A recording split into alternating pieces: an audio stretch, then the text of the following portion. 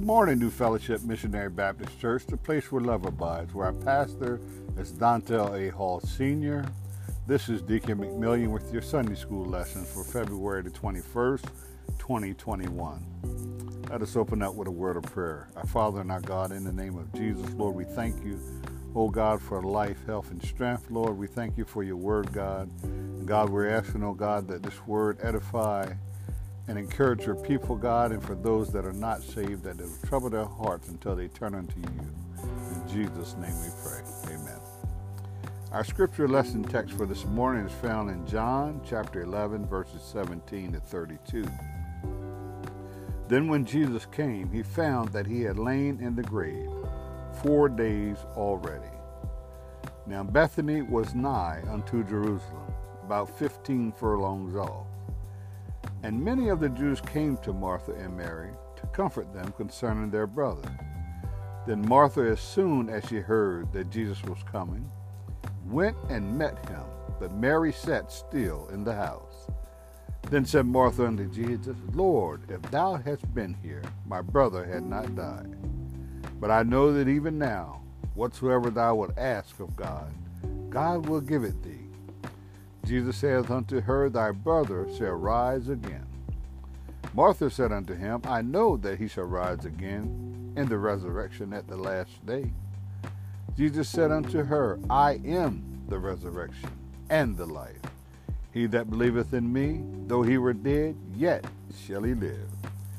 And whosoever liveth and believeth in me shall never die. Believest thou this? She saith unto him, Yea, Lord, I believe that thou art the Christ, the Son of God, which should come into the world. And when she had so said, she went her way and called Mary her sister, secretly saying, The Master is come, and calleth for thee. As soon as she heard that, she arose quickly and came unto him. Now Jesus was not yet come into the town, but was in that place where Martha met him. The Jews then, which were with her in the house, and comforted her when they saw Mary, that she rose up hastily and went out, followed her, saying, She goeth unto the grave to weep there. Then when Mary was come where Jesus was, and saw him, she fell down at his feet, saying unto him, Lord, if thou hadst been here, my brother had not died.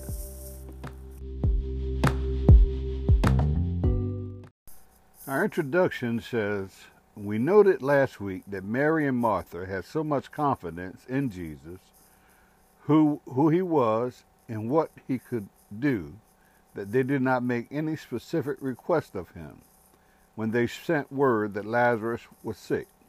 In fact, they did not even name him, saying only that he whom thou lovest is sick. They did not even say it was their brother who was sick, because they knew Jesus would know and understand what was happening.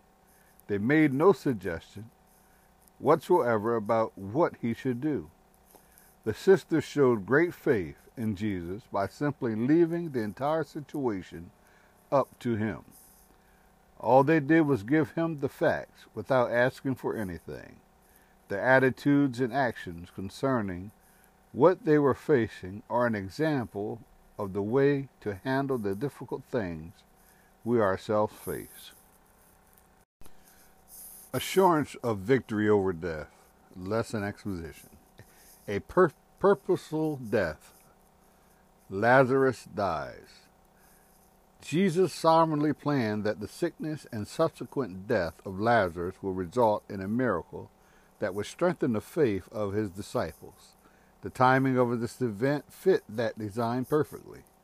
When Jesus finally arrived back in Bethany, Lazarus had been in a tomb 4 days. 1 day of travel for the messenger, 2 days of delay by Jesus, and 1 day of travel for him and his disciples. Jesus was about to do something that would establish his messiahship and his deity beyond doubt. His disciples' faith in him would be indelibly confirmed in their hearts forever. John records this event as the climatic miracle of Jesus' ministry. and one that ought to confirm our faith in him as well. Well, one thing for sure and two things for certain. The people there to see this miracle should have believed in Jesus as being the Christ. And we reading it should believe. But you remember Jesus saying that greater things than these shall you do? And I thought about that. Now, Lazarus was dead and he called him out the grave.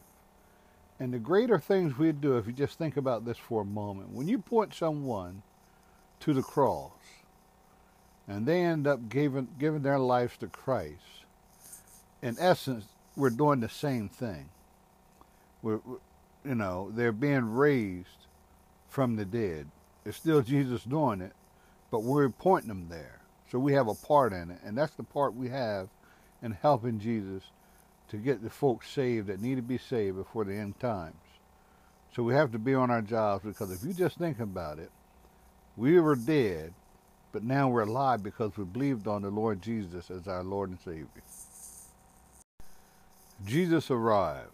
The proximity of Bethany to Jerusalem and the prominence of Lazarus' death, Lazarus' family, led to many people being present to comfort Mary and Martha after his death. Both Martha and Mary were beloved by the people around Bethany. All indications point to the fact that their household was a prominent one in the community. Martha's faith. Martha had been full of hope when the messenger was dispatched to tell Jesus of Lazarus' illness, and she expressed this upon meeting him. Lord, if thou hadst been here, my brother had not died. She was not complaining. She realized that Lazarus had died shortly after the messenger had been sent to Jesus, and that he could not have arrived in time.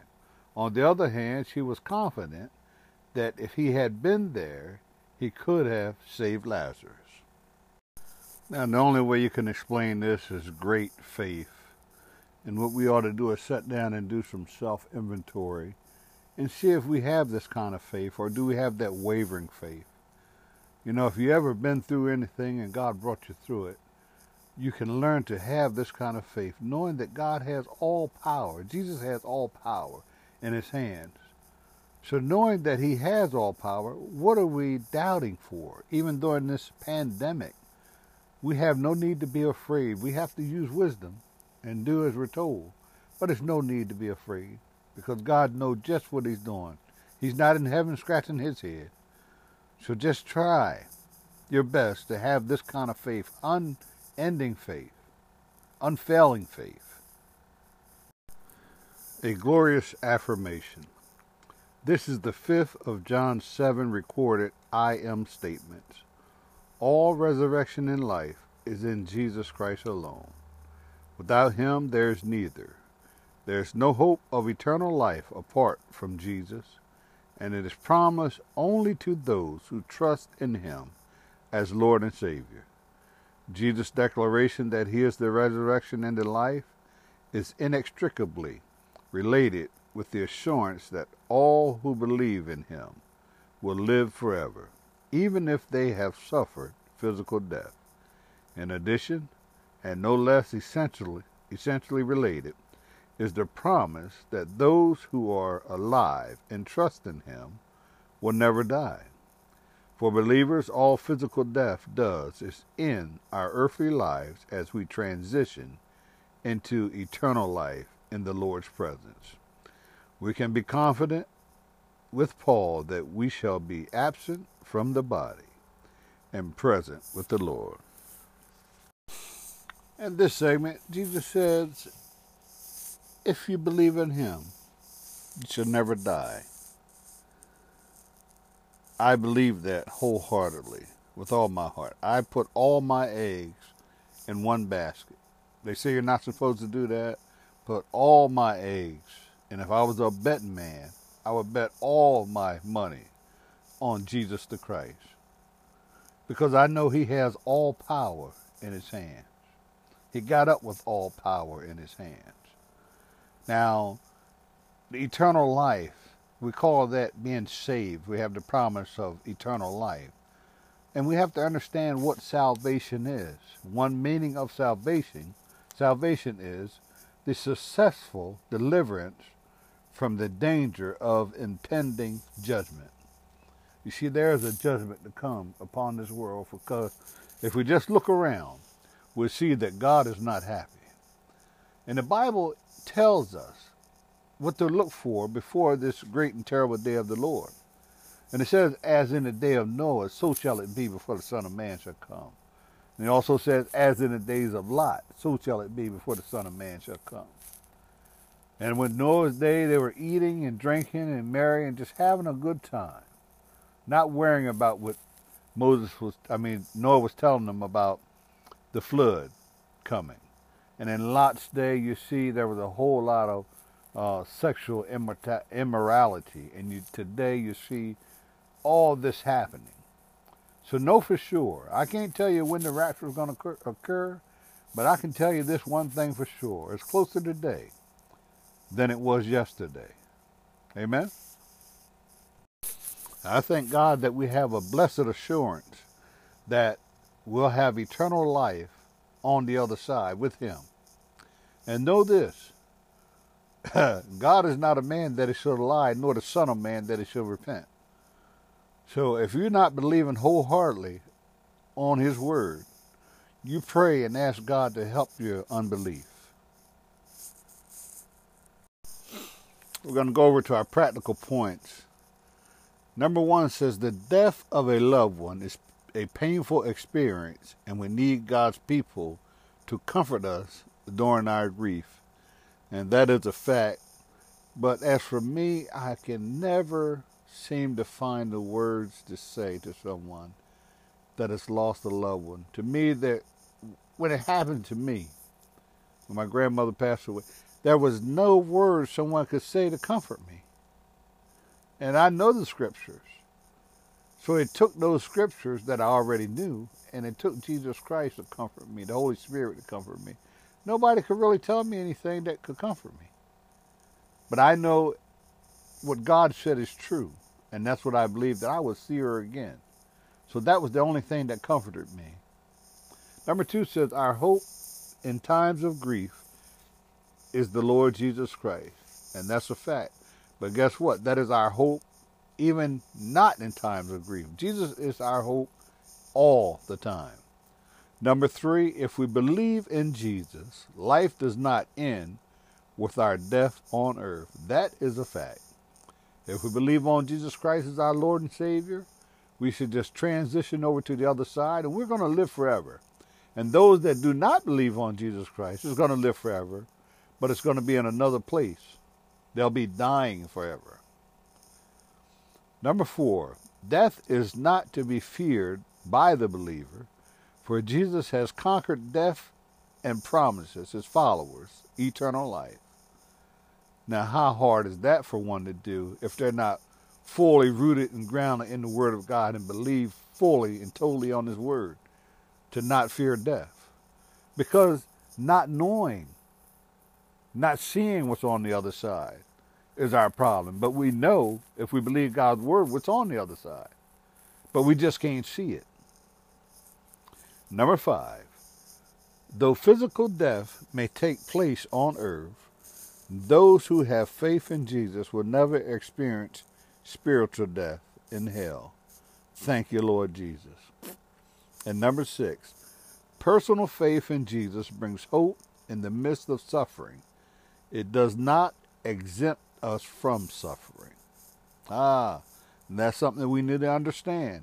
It rains on the just as well as the unjust. We have to go through this pandemic just like the unsaved folk. But we don't have to go through alone, and we don't have to grieve like other people grieve when we lose a loved one.